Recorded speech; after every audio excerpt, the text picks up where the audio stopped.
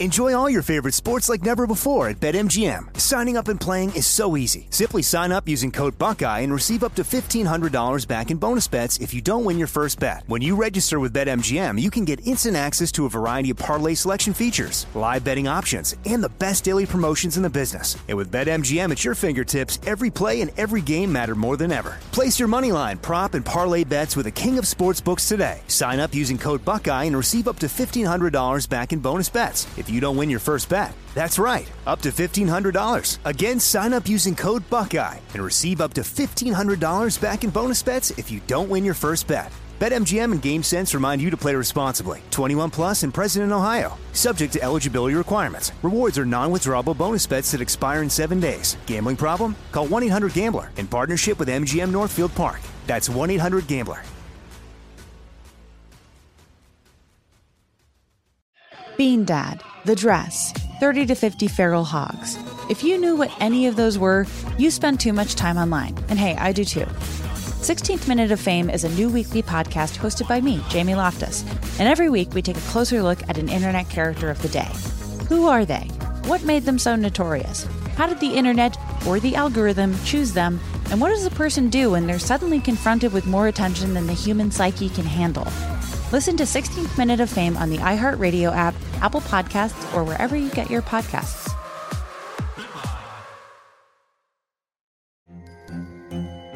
Hello, acclaimed comics writer and notorious Scott Summers hater, Rosie Knight. Well, hello, Emmy-winning podcaster and totally unbiased Targaryen royal supporter, Jason Concepcion. Somehow the X-Ray Vision podcast has returned. And like always, we'll be here every week. You'll hear from TV writers, actors, comics creators, pop culture critics. Nothing is off the table. Listen to X-Ray Vision on the iHeartRadio app, Apple Podcasts, or wherever you get your podcasts.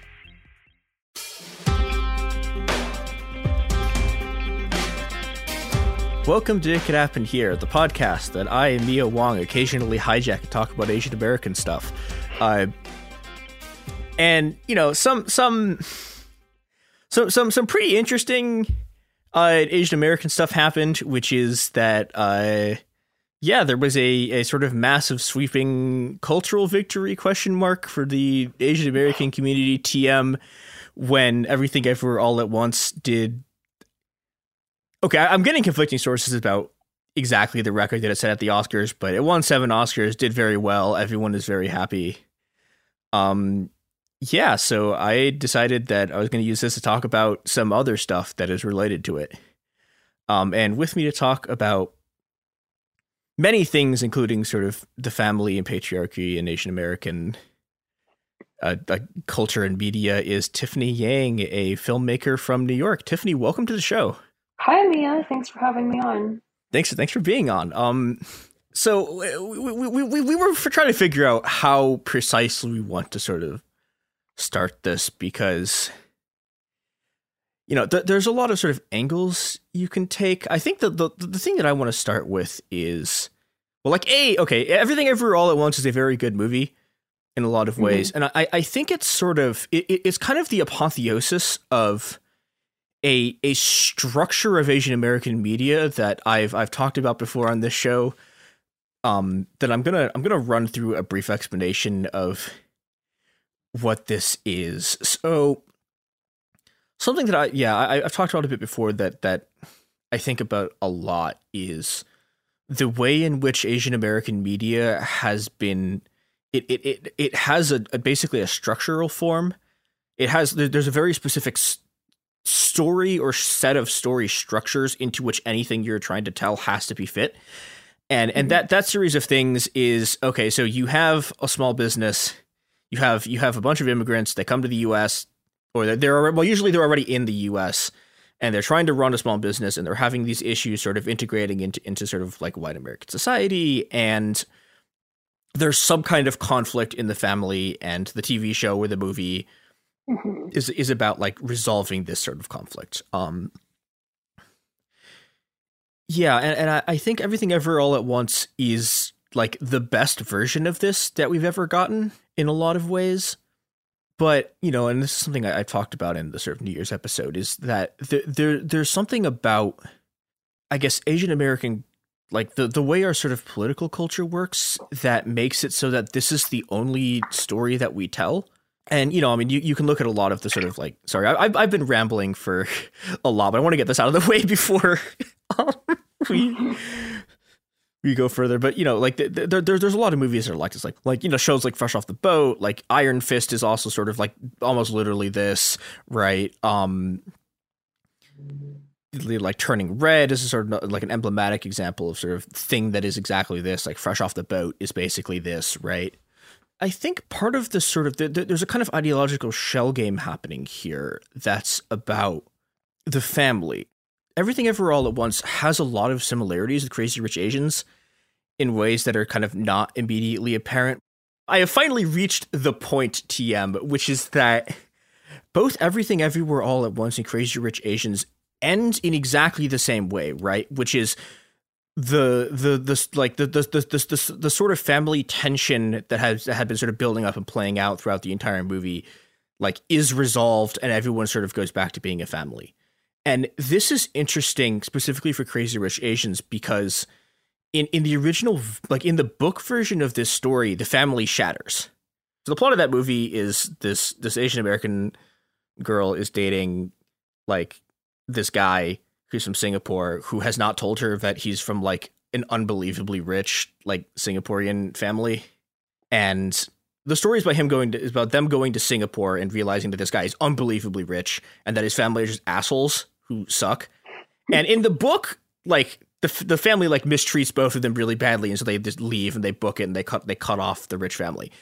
But in the movie, some weird thing happens where like the main character plays mahjong with the guy's mom and like a miracle occurs and the family works out. And Everything Everywhere All at Once has a very similar sort of thing where like the way this movie ends, and I have to say this, like I do like this movie a lot, but the way that it ends is Evelyn, who is Joy's mom, walks up to her and says, "You're fat and I don't like that you got a tattoo, but also the family is good and like we should work it out," and then they do. Like a miracle occurs, and there's this sort of running ideology in this, which is that like the family is sort of too big to fail. Like you're not allowed to have a movie that's about something that's not about the family, or B, a movie where, you know, like the end of it is the people walk away from their family because it's hurt them a lot. Right. And I will also say that sort of Asian American cultural production that doesn't center the family, it actually just doesn't get read as being Asian American, right? Yeah. Like I think I don't know if you've seen this, but like Bing Liu has this beautiful documentary called Minding the Gap, and it's about like his trauma and his like sort of youth growing up in a broken home and hanging out with skateboarding friends, some of whom are like Black, and that just never gets talked about as an Asian American film, even though it's made by an Asian American filmmaker, and his experience as like someone who actually migrated from China is such a big part of his story. Like, because it's not about this sort of family conflict and reconciliation, it actually doesn't get read as an Asian American film a lot of the time, which to me is interesting.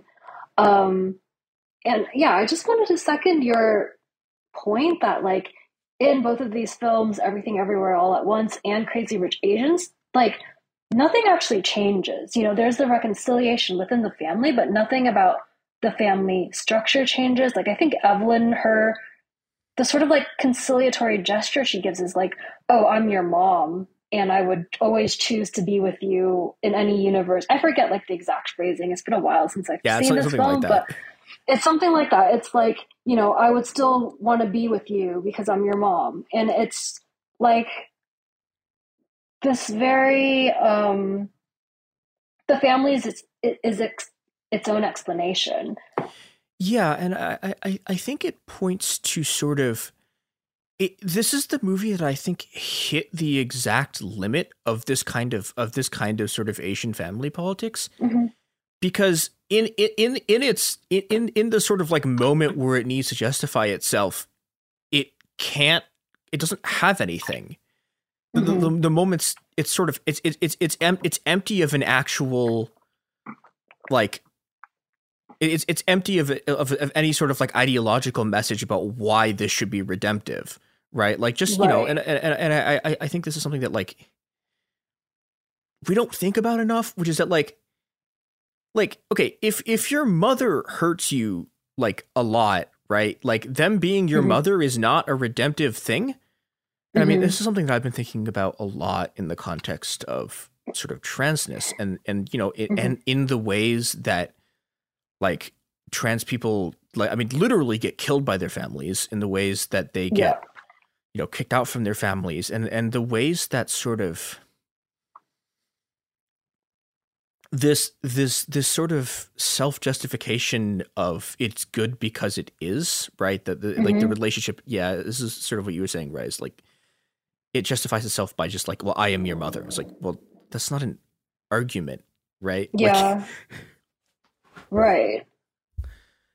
And it's not enough. Like, I think Joy spends the whole film like fighting to be seen by her mom. And in the end, her mom doesn't really give any reason why she loves Joy. Like, there's nothing like specific to Joy herself as a person. It's just like, you're my daughter, I'm your mother. Of course I love you. And you know, like, why should that be something a queer child settles for? Like, just this very basic baseline of acceptance, rather than anything that like actually celebrates who they are as an individual. Yeah, and that's something that I also wanted to talk about with this is like and this is not just like the specific, you know, we're talking a lot about this specific movie because this is like the most recent one that's come out, and we're not sort of saying this to like there is a lot of like good stuff in this movie. Like, this is the movie, like Joy is probably the character who is like closest to me, who I have ever seen in anything, like at any point. Right. And like there was something, you know, sort of incredibly emotional. Like, I cried a lot during this movie that was like incredibly emotional about sort of, you know, like seeing yourself in a like. Yeah. Yeah. But there's something about the way that Asian Americans, like especially sort of like cishet Asian Americans, think about queerness that I think is you see in this movie, which is that, okay, so this movie has two queer relationships in it, right? Unless you're going to count like the guy and the raccoon, which I it's funny, but I don't know about that one. But right, but you know, the actual like the actual two sort of like queer relationships are between Joy and her girlfriend, and then between Evelyn and the tax lady. And there's two things that are interesting about that. One is that both of the characters they're in relationships with are white, and this is like something that's very, very specifically like pointed out about Joy's girlfriend. And you know, there's the joke. It's like, well, she's half Mexican, but she's played throughout the entire thing as like an outsider who like doesn't understand what's happening in the sort of scenes, like doesn't understand the family dynamic, doesn't understand kids' needs. And you know, and you see this again with, okay, so who like, you know, they're able to imagine a world in which like Evelyn, the main character, who has like just been homophobic this entire movie, is in a queer relationship, and like, yeah, like good for her. But if you look at who it's with, right, it's the character in the movie who is this tax lady, who her thing is that she is like she is like the human representation of the sort of white supremacist like capitalist bureaucracy that is, you know, attacking this family and is sort of like driving these people into the ground. And then she's sort of redeemed by like love and queerness, but there's this way that queerness gets positioned as outside of Asianness by the way that like the way that the only possible queer relationship that they can imagine is with a white person, as someone who's explicitly marked as an outsider. Right. Yeah. I think that's a really good point. Like, queerness is like attached to these anxieties over assimilation. Yeah. And from the perspective of like the older generation, like Evelyn and Gong Gong, it's like the fear of them being assimilated too much into this Western culture, which is just it's it's very strange to me that this is a thing that keeps coming up in like Asian American narratives and discourses, because obviously like Asian queer cinema in Asia is like such a powerful cultural force. And the film makes all these Wong Kar-wai references, and I feel like Wong Kar-wai has made like one of the greatest works of queer cinema, Happy Together, of like recent decades. And so it's so strange how queerness is being positioned as like an external threat. And I mean, like, you know, you could take a sort of like if you want to do the lib analysis of this, like China has had queer rulers. Like has the West produced one? Like maybe I like possibly at some point maybe, but like, you know, like it's kind of like it's ideologically frustrating, right? Like you know, you can fall back onto like we know that like we have records of queer people in China for like 5,000 fucking years, right? Like it's you know, but like I think what's really interesting about this is that this is something that's seen as so natural that people writing, like even like Asian American like writers writing about the film don't even notice it. Like they just sort of passively reproduce it. Yeah. And I don't know. I think it's like, I mean, it's deeply frustrating, like being an Asian queer person, because this is something that like,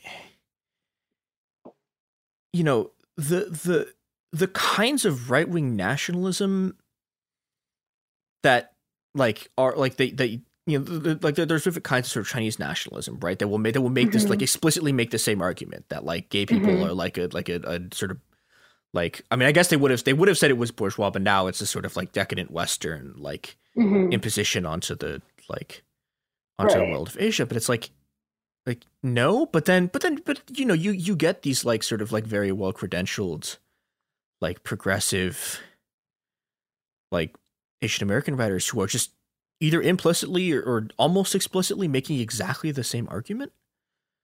Yeah. Yes. And it's also what the American right wing think, right? Like they look to China as like, if, you know, China represents this like sexual threat of having like this society where everyone is in their place, you know, like they imagine that these sort of like traditional gender roles are much more adhered to in China, which is why it's like we're on the decline, like China is rising. So it is a very weird idea that nationalists on both sides are attached to, and it's disappointing that Asian Americans who think of themselves as progressive or even radical kind of reproduce this unthinkingly. Yeah, I mean, one of my like recent black pill moments was, I don't know if people remember this, but there was someone on Twitter who very kind of famously got like just like obliterated for saying that for saying that like people shouldn't like cancel their subscription to the New York Times after they like did the whole thing. They did this whole bullshit. If people don't know what this sort of scandal was, so a bunch of people who'd written for the New York Times sent them a very, very mild letter saying like, hey, can you guys like fix some obvious, like not even saying fix, like, can you report on trans issues better? Here are some like glaring sort of mistakes that you made. And the New York Times threw a hissy fit and got really mad at them. And you know, this person's reaction was like, oh, well, you like don't cancel your subscription. Like you have to support the news. And it was this like sort of moment. And she is one of the hosts of like one of the big progressive Asian American podcasts. And it was this, you know, for me, it was this really sort of like black pilling moment of like, oh, this is like what, like, you know, like $375 a month is what these people think my life is worth. Like, like, yeah, I don't know. I think this kind of ideological stuff is very deeply tied into the way that Asian Americans have been representing and thinking about the family in sort of recent years. And, but before we go into that, do you know what the family is trying to sell you? It is the products and services that support this podcast. We have to take an ad break. We will be right back. Okay.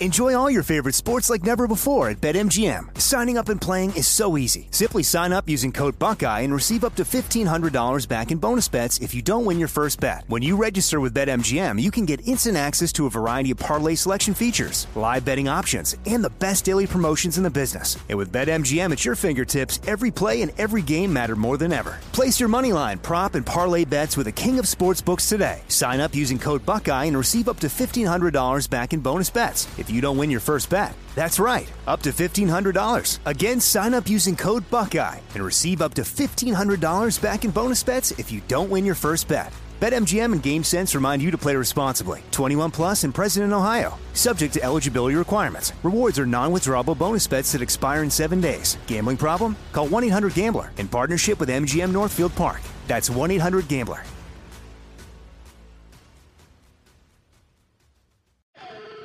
Bean Dad, The Dress, 30 to 50 Feral Hogs. If you knew what any of those were, you spend too much time online. And hey, I do too. 16th Minute of Fame is a new weekly podcast hosted by me, Jamie Loftus, where every week I take a closer look at an internet character of the day. Who were they? What made them so notorious? Why did the internet choose them?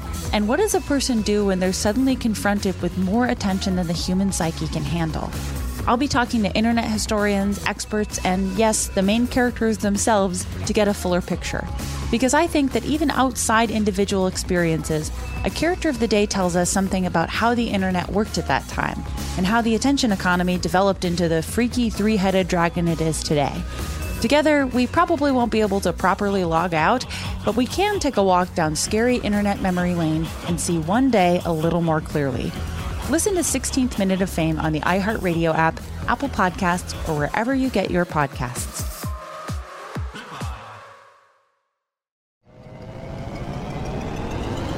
Hello, acclaimed comics writer and notorious Scott Summers hater, Rosie Knight. Well, hello, Emmy-winning podcaster and totally unbiased Targaryen royal supporter, Jason Concepcion. Rosie, somehow the X-Ray Vision podcast has returned. It feels so good. It does! And like always, we'll be here every week covering the wide world of TV, movies, comics, and geek culture. That's right. We'll be talking about Batman, heroes of that stature, and of course, we'll be inviting our friends in the industry to come geek out with us and share stories. We'll hear from TV writers, from actors, comics creators, pop culture critics, and more. Nothing is off the table because geek culture is pop culture, and we can't wait to share our love of it all with you every single week. Listen to X-Ray Vision on the iHeartRadio app, Apple Podcasts, or wherever you get your podcasts.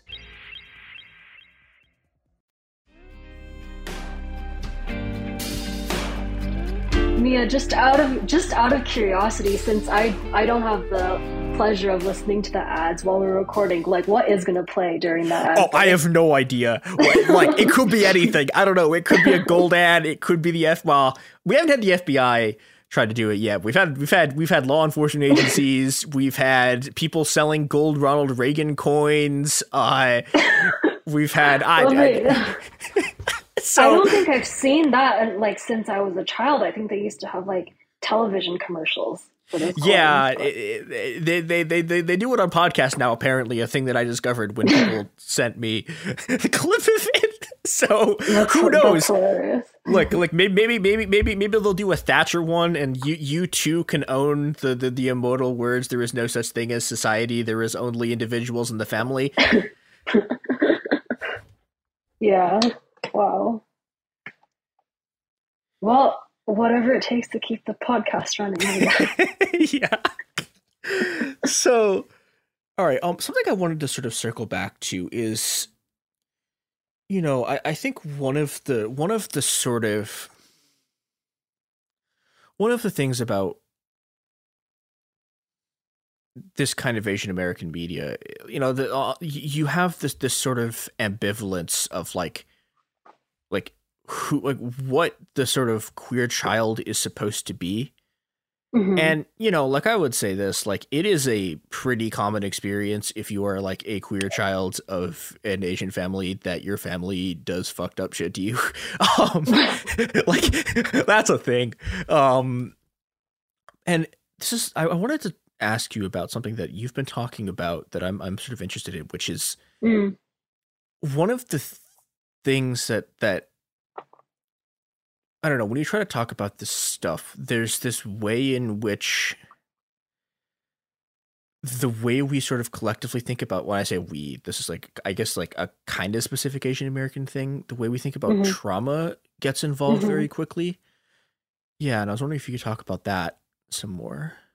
Yeah, I feel like there are these sort of like unspoken discursive rules where when you talk about trauma within an Asian immigrant family, there, like, first of all, it's always intergenerational trauma, right? Like, you can't talk about like a queer child experiencing trauma without then like getting into the fact that, oh, like the parents have experienced traumatic things like through the process of immigration or like war, the refugee experience, et cetera, et cetera. And so there's this sort of like economy of trauma where some members within the family get their trauma treated as more legitimate and others don't. I think it's like really common to hear this refrain, which is like, oh, second generation immigrants, or like people like us, Asian immigrant children who were born in the West,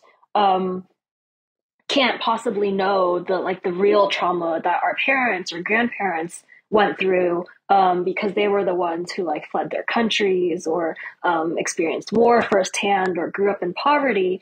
But then it's also just like when we talk about intergenerational trauma, there's this sort of like obfuscation of who is enacting that trauma within the family, right? Like if the intergenerational trauma exists, like who is passing it down? And so I don't know if I'm articulating myself well on this, but yeah, I guess the essential idea is that I think there's this like mechanism which kind of immediately delegitimizes any talk of abuse or trauma from the perspective of Asian youth, or from the perspective of like the child in the family. Yeah, and I think that's a kind of, I don't know, there's this really baffling deep unwillingness in a lot of ways to think about, and I think this is a sort of broader like cultural thing too, but there's this deep unwillingness to think about the family as a site of violence, and as a site of sort of profound violence. It's like, like it's the place where the violence that shapes you comes from in a lot of cases. And I mean, like I know a lot of people this has happened to. This has happened to me to some extent. And there's this real kind of, this is what I actually really liked about Everything Everywhere All at Once. It's like it like goes into that in a lot of ways. Like it is a movie for about 99/10 of the movie. It is a movie about how like the people around, like how the people in your family can hurt you repeatedly, and about the sort of like the ways that they think about it, the way, but But I think this is where the sort of perspective thing comes into it, where like, yeah, where I think like we don't really have a language to sort of talk about this stuff, and the way the film deals with it is sort of like, is this kind of like very specific kind of nihilism, which is like definitely a thing that you can fall into, right? Like, that is definitely a reaction to being traumatized, but it's seen as like illegitimate and world destroying. I think in a lot of ways, because it causes you to sort of like, if that's your experience with the family, like you're going to leave, or you're going to, or you're only going to stay in by force. And so the movie sort of rejects it, but there's this way that it's very difficult to talk about this stuff, and about the sort of like long arc of how people have thought about the family before us. Right. What's an example of what you mean by like how people have thought about the family before us? Well, I think in the Chinese context in particular, I mean, if you look at what was happening in the sort of in the sort of very radical periods in Chinese history in the last, if you like last sort of 100 years, if you look at sort of what's going on in 1925, if you look at what happens immediately like after the Chinese Revolution, like there is a real period of like questioning patriarchal authority, of questioning like what is the family for, like why are we doing this, and I think the answers they came to were ultimately unsatisfying, which is that like, well, we need the family around because like our economy does not function without uncompensated labor. So the Maoist sort of like attempt to grapple with this fails, but I don't like as with many things that Maoism attempted to grapple with, I don't think they were wrong to look at it. I think their solutions were all terrible. But I think there's this kind of, there's this reaction, there's a kind of older Asian queer reaction, which I think is like kind of deeply suspicious of the family as, this thing that has an enormous amount of potential to sort of inflict violence on you and sort of destabilize your life and cut you off from resources and information and sort of. I mean, I was struck by someone else making this comment about how like in Everything Everywhere All at Once, they can imagine like this sort of infinite number of universes, but in every single one, the family unit remains the same. Like the social arrangement never changes across all of these different universes. I thought that was a really good point. There's just like this sense in which a lot of the recent Asian American culture can't imagine the family as like something that can be transformed. It just kind of takes it for granted as this like static, eternal structure which can't be challenged, and people, if they find reconciliation or happiness, it needs to be somehow within that same arrangement. Yeah, and I think a lot of that has to do with like the thing that we've decided about elders collectively, which is another one of those things that like is like the legitimacy of the authority of elders is something that in Chinese revolutionary history is something that's very much up for debate, and almost everyone who decided to like take up arms against the state, like almost all of those people were like, this is messed up.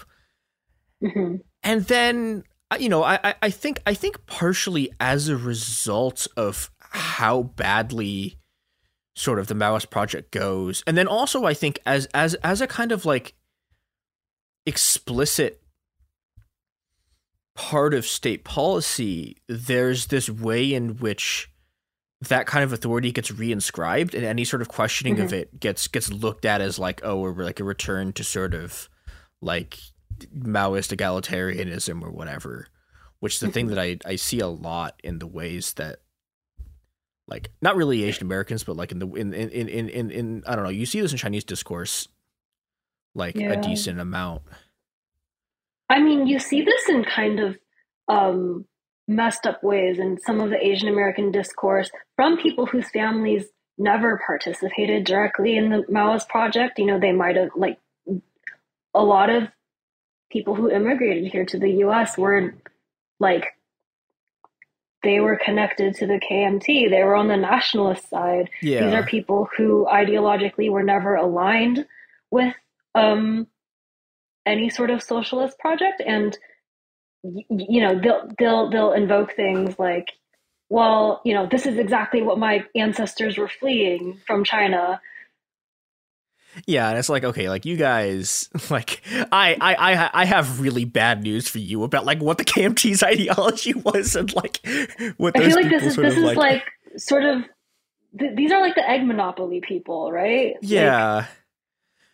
Like, but I think like this has two effects, right? Which is like, on the one hand, those people like that like specific kind of very weird Chinese anti-communist is sort of incredibly privileged in the way that like that stuff's thought about. But then, like there are a lot of people who are in like from China who are in the US like specifically because of the failure of this project. And this is something else he talked about in the Atlanta episodes, but like several of the people like who were killed in Atlanta, like were there because like liberalization drove them to a point where like they, you know, where they had to work to support their families. And, you know, the other thing that sort of comes hand in hand with liberalization is and I don't know, this is something that like people really don't want to think about, which is that, you know, economic and to some extent political liberalization in China came hand in hand with this massive entrenchment of the patriarchal project, which is the one-child policy, just sort of slamming down like a hammer of the state just being like, we are going to just directly, like we are going to directly control your reproductive autonomy. We are going to, you know, we are going to forcibly sterilize people. We are going to like literally just limit the amount of kids you can have. We are going to make this sort of like giant, I don't know, like this enormous state intervention into like social reproduction. And the people who were the victims of that, like, you don't really hear from them much. I mean, like one of the stories I'm still just haunted by is that one of the people who died in Atlanta, like her family refused to bury her, like refused to take her remains to bury her because like their village was like, no, well, you never married, so you can't be like buried in the village. And wow. Yeah. And so, you know, like she had a funeral in the US that was attended by no one who knew her because none of her friends could show up because they get arrested by the cops. And, you know, there were these kinds of like transnational linkages of like the violence of people's families that just disappears from this sort of like narrative of like Asian Americanness, like is the family, is this unit, is this relation. Right. And on that note, did we also want to talk about how the sort of like focus on the small business / family, or the family as a small business, obscures some of the class conflicts within the Asian American community? Like these very massage workers you're talking about, I remember in the wake of the Atlanta shootings, a lot of people they kind of use the massage workers as like an emblem of the Asian American community more broadly. When in fact, like a lot of the sort of like more professional class Asian Americans, or like the Asian Americans who get platforms in the media, they aren't from the same class as like the massage workers are. We heard from like a lot of small business owners, but those are the same people who like own massage parlors and hire these exploited workers to like have undocumented status and who can thus be like put into much more precarious positions than like, you know, US citizens. And so did you want to talk a bit more about that? Yeah, I mean, I think the small business owners is a really sort of interesting and powerful character, like especially in the US, because it's like it's possible to be a small business owner, be really poor, but also not be propertyless. Yeah. And I think that like the specifically like the core of the American dream is to own property. Right. And, you know, so here is this class you could point at as like, oh, well, we're really poor, but you never have to look at labor relations at all. Right. And that like frees you from having to actually think about what capitalism is. And it also lets you, it lets really like the actual sort of like the real sort of Asian American ruling class, right? Like the actual billionaires, right? And, you know, there are Asian American billionaires. There's a good number of them. There's also just a bunch of just Asian billionaires because there's just an Asian ruling class. It lets those people, especially in the US, hide behind the image of the sort of small business owner. Right. And they can, you know, and they can use that to launder their sort of reputation because like it's in the US, like being anti-small business is like the hardest position you can possibly take. It is like it is you like, I don't know if people remember this. a friend of mine, Vicky Osterwald, wrote this book called In Defense of Looting. Oh yeah, that's a great book. Yeah, great book. Everyone should read it. Like, there were like sitting U.S. senators were like yelling about the book. Like a huge swath of the left got like unbelievably mad about it. Like a lot of you will probably also get mad about it. But like one of the things that always comes up with looting is like, it's like, well, are you going to loot small businesses? And it's like, well, actually, yeah. Like insofar as people looting small businesses, a lot of the times it's the people who work there, and it sucks because working for small businesses is fucking terrible. And right. Yeah. Or people in the community where those like small businesses are and like are discriminatory towards. Yeah. And Vicky makes this point about this. There's this kind of populism that gets invoked where, one of the police statements about, I think it was about Ferguson, was they're talking about like they burned down our Walmart. And it's like, well, what do you mean our Walmart? Like, we don't fucking own the Walmart. Like, we don't get shit from it. Like, everyone who works in the Walmart gets fucked. Everyone has to buy from the Walmart. But it's this really hollow, like, populism. Like, it's this thing that, like, you assemble a community based around a corporation. And I think that's kind of what's been happening with, like, I think this is the reason why Asian American culture is like this, because it's like, there's this very hollow, like, in a lot of like multinational like populism has been assembled around like the figure of the small business owner, but it's ultimately like it doesn't really have ideas other than you should let us make money without being racist, and also the fact like the it has that idea, and then it has the idea that the family is good because it is, and that's kind of it. Mm-hmm. Yeah. Yeah, I don't know. I think there's a lot about. Well, okay, I will say this: like the day people are okay with looting small businesses is the day the U.S. can actually fall. And any moment until before then, like it will survive, because that's always the sort of last defense of capitalism is like, what about small businesses? And you will get people who call themselves communists who will be like, no, actually, these are fine. It's like,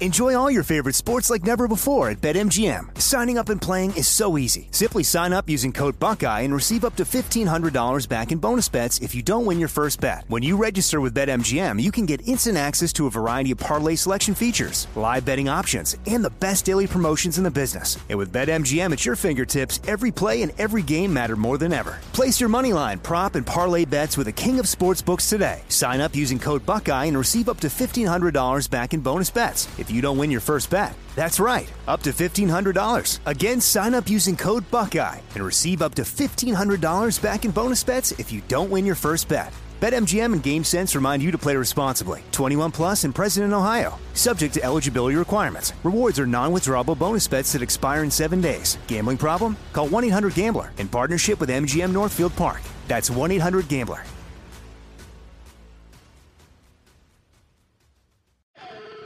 Bean Dad, The Dress, 30 to 50 Feral Hogs. If you knew what any of those were, you spend too much time online. And hey, I do too. 16th Minute of Fame is a new weekly podcast hosted by me, Jamie Loftus, where every week I take a closer look at an internet character of the day. Who were they? What made them so notorious? Why did the internet choose them? And what does a person do when they're suddenly confronted with more attention than the human psyche can handle? I'll be talking to internet historians, experts, and yes, the main characters themselves to get a fuller picture.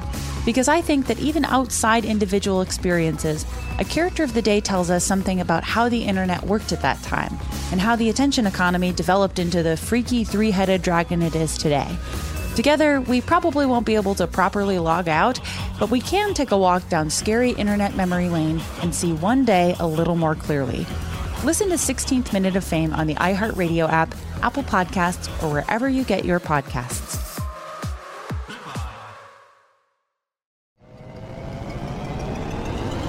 Hello! acclaimed comics writer and notorious Scott Summers hater, Rosie Knight. Well, hello, Emmy-winning podcaster and totally unbiased Targaryen royal supporter, Jason Concepcion. Rosie, somehow the X-Ray Vision podcast has returned. It feels so good. It does. And like always, we'll be here every week covering the wide world of TV, movies, comics, and geek culture. That's right. We'll be talking about Batman, heroes of that stature, and of course, we'll be inviting our friends in the industry to come geek out with us and share stories. We'll hear from TV writers, from actors, comics creators, pop culture critics, and more. Nothing is off the table because geek culture is pop culture, and we can't wait to share our love of it all with you every single week. Listen to X-Ray Vision on the iHeartRadio app, Apple Podcasts, or wherever you get your podcasts.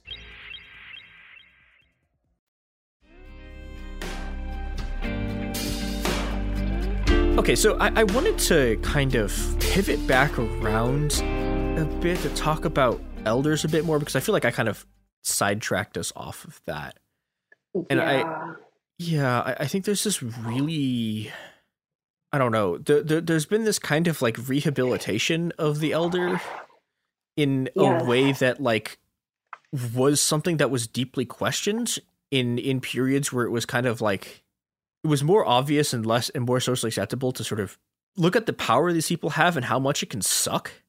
Mm-hmm.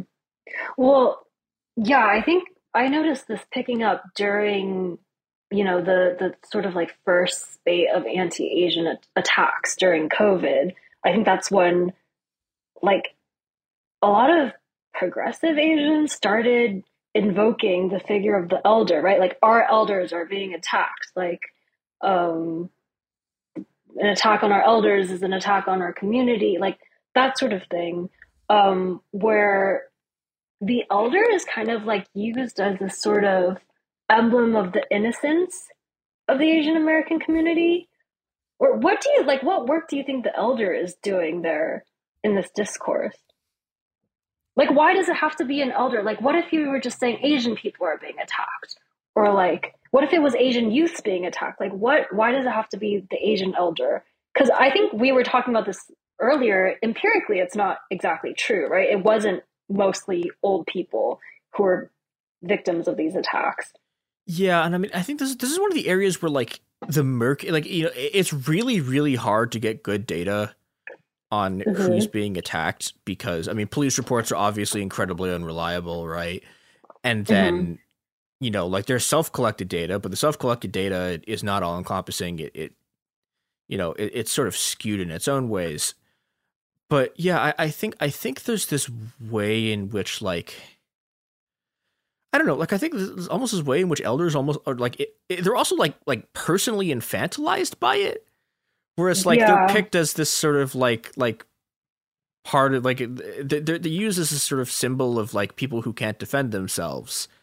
Which partially isn't true. Like there were actually examples of like Asian elders like defending themselves, but it does this kind of like, and also like the rates of gun purchases went up with it. I mean, I know like just anecdotally in the Chinese American community, I knew so many like elderly Chinese people who were like, I'm going to go out and buy a gun now. Yeah. Yeah, I think like the way that thing it was invoked has a lot of sort of like, I don't know, it was like there was this way in which they became framed as like this is sort of like this is the apotheosis of like everything that it is to like be Asian American, and that like the fact that was under attack was this sort of incredible crisis, right? And I think like I think there's like that obscures a lot about what was happening, which is that like if there was one clear trend in the data, it was that women were being attacked at like a way higher rate than anyone else. And and this has been a thing that has sort of continued, which is like, I don't know, like there's been more attacks in the last like few months, right? And it's been a lot of like young women getting like young Asian women getting pushed in front of trains. And people have just really stopped caring. Like Yeah. To the extent where like it's like literally a meme that you can like watch the cycle of like the Stop API hate like signs coming up and down, right? And I don't know, I think the elder part of it kind of like it obscured a lot of what was actually happening.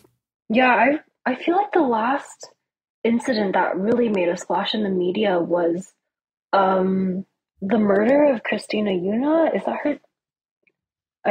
I forget what her last name is, but Christina Yuna Lee getting murdered in Chinatown. And this was already a year ago. And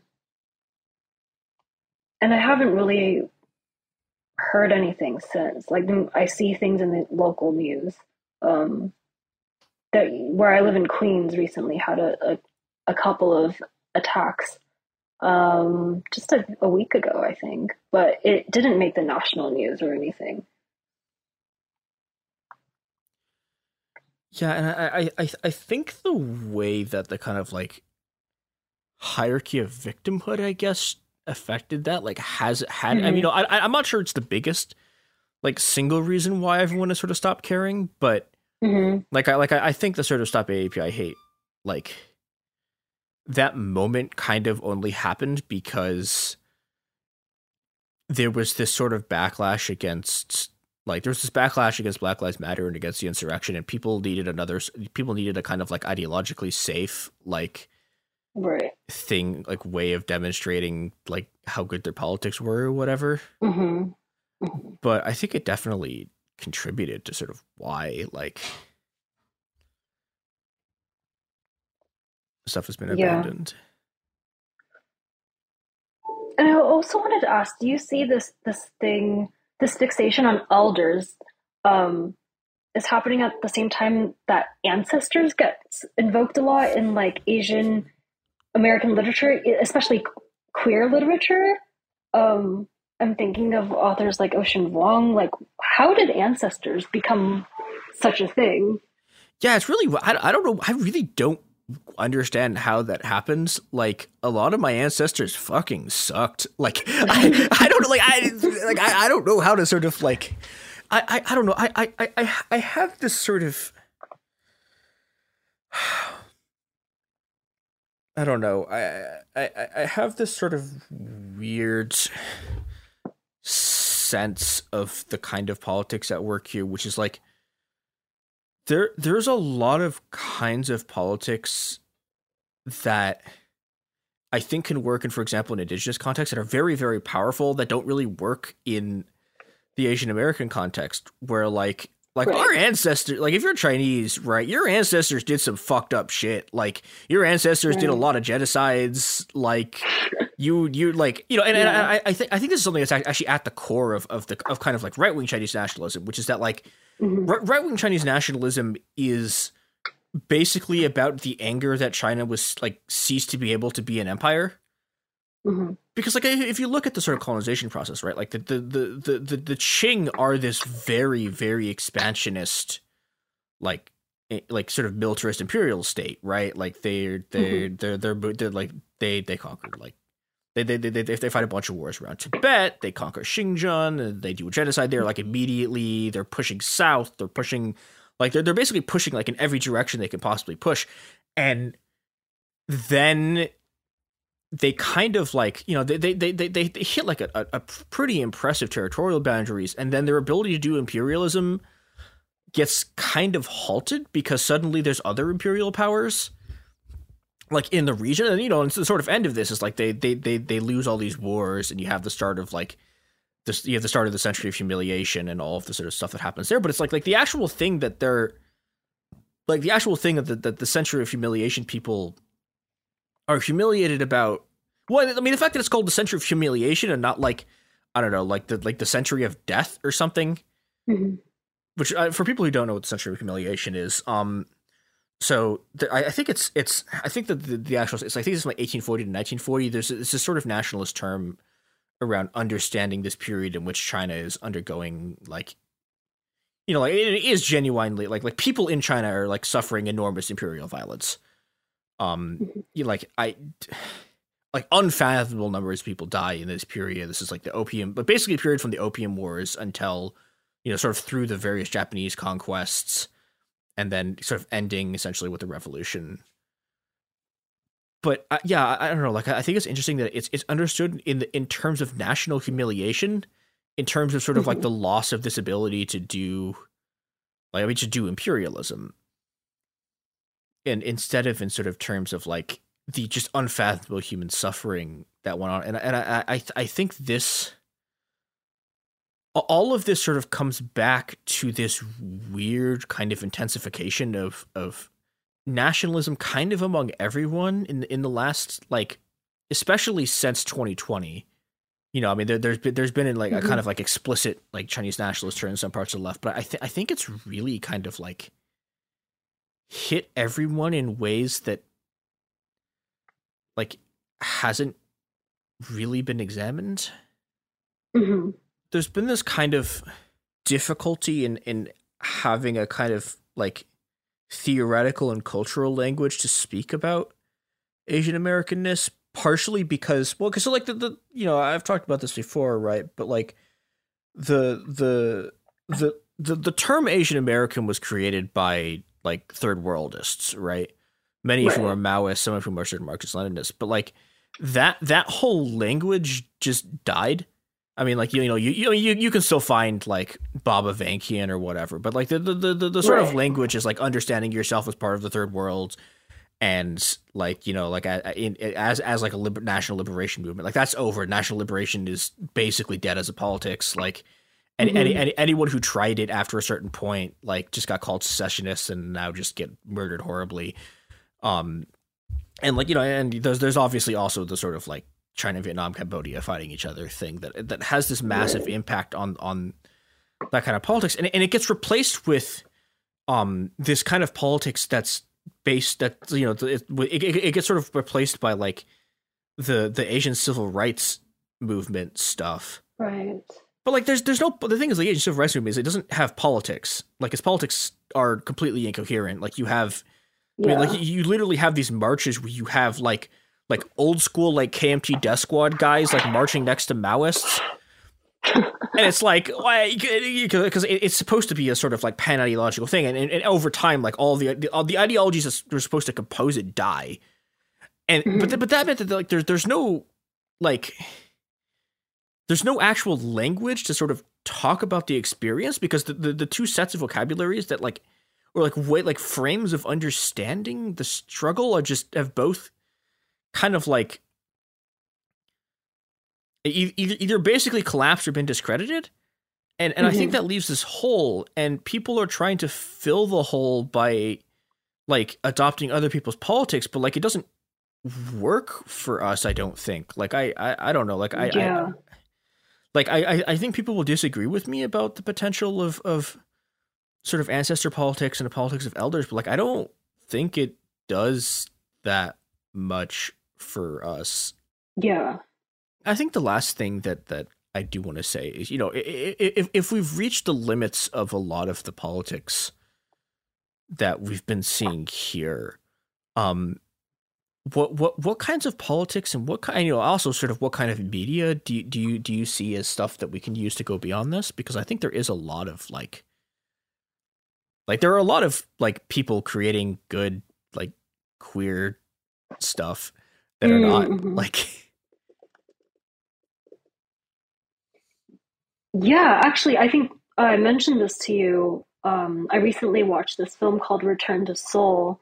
It's by a director called Davy Chu, and it's about a French Korean adoptee. So she was adopted from Korea as a baby. As a baby by French parents, and grew up in France. And the film is like kind of a journey of her going back to Korea and meeting her birth family. But it's like, it doesn't fall into the same sort of like family natalist politics. It's very like deeply questioning of the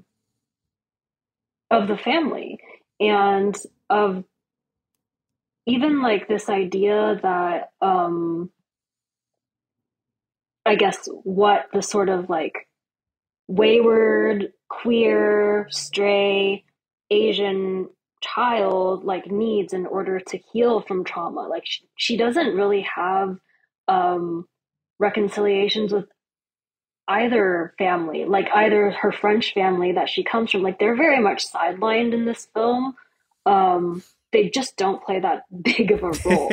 and then when she goes to Korea, you know, she has these very like awkward encounters meeting her birth family, because they're like immediately like, oh, you know, we're so sorry we gave you away. Now you're back. You could come live with us. And then she's just like, hold on. Like, I don't even know if I consider you my family. And so it seemed to me like to really depart from this like script that we've become so accustomed to in Asian diasporic film in a really interesting way, I thought.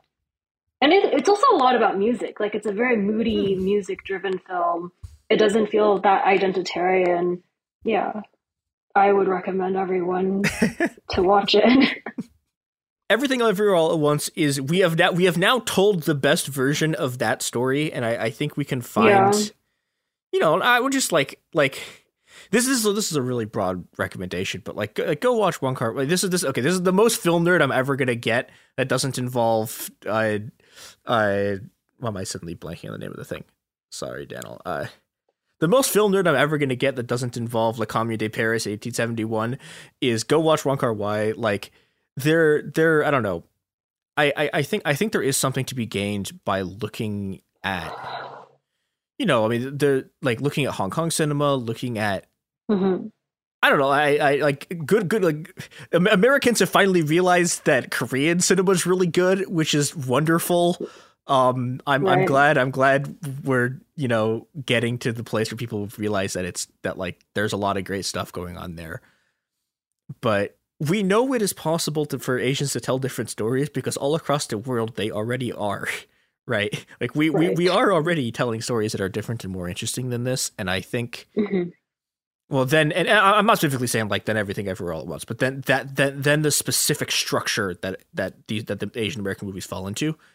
And yeah, people should go discover them because they're great. And yeah, we can find new and better kinds of queer joy. And yeah, Tiffany, thank you so much for joining us and being on. I don't know why I'm saying us as if there's more than me here, but yeah, thank you for being on the show. Yeah, anytime. Thank you for having me on, and it's been a really stimulating conversation. Yeah, this has been It Could Happen Here. You can find us at Happened Here Pod on Twitter and Instagram. You can find Cool Zone Media at Cool Zone Media. I hope it's Cool Zone Media. I'm actually not 100% sure if that's... I should know this by now. I simply have not learned. Yeah, go into the world, be gay, do crime. It Could Happen Here is a production of Cool Zone Media. For more podcasts from Cool Zone Media, visit our website, coolzonemedia.com, or check us out on the iHeartRadio app, Apple Podcasts, or wherever you listen to podcasts. You can find sources for It Could Happen Here updated monthly at coolzonemedia.com/sources. Thanks for listening. Bean Dad, The Dress, 30 to 50 Feral Hogs. If you knew what any of those were, you spend too much time online. And hey, I do too. 16th Minute of Fame is a new weekly podcast hosted by me, Jamie Loftus. And every week we take a closer look at an internet character of the day. Who are they? What made them so notorious? How did the internet or the algorithm choose them? And what does a person do when they're suddenly confronted with more attention than the human psyche can handle? Listen to 16th Minute of Fame on the iHeartRadio app, Apple Podcasts, or wherever you get your podcasts.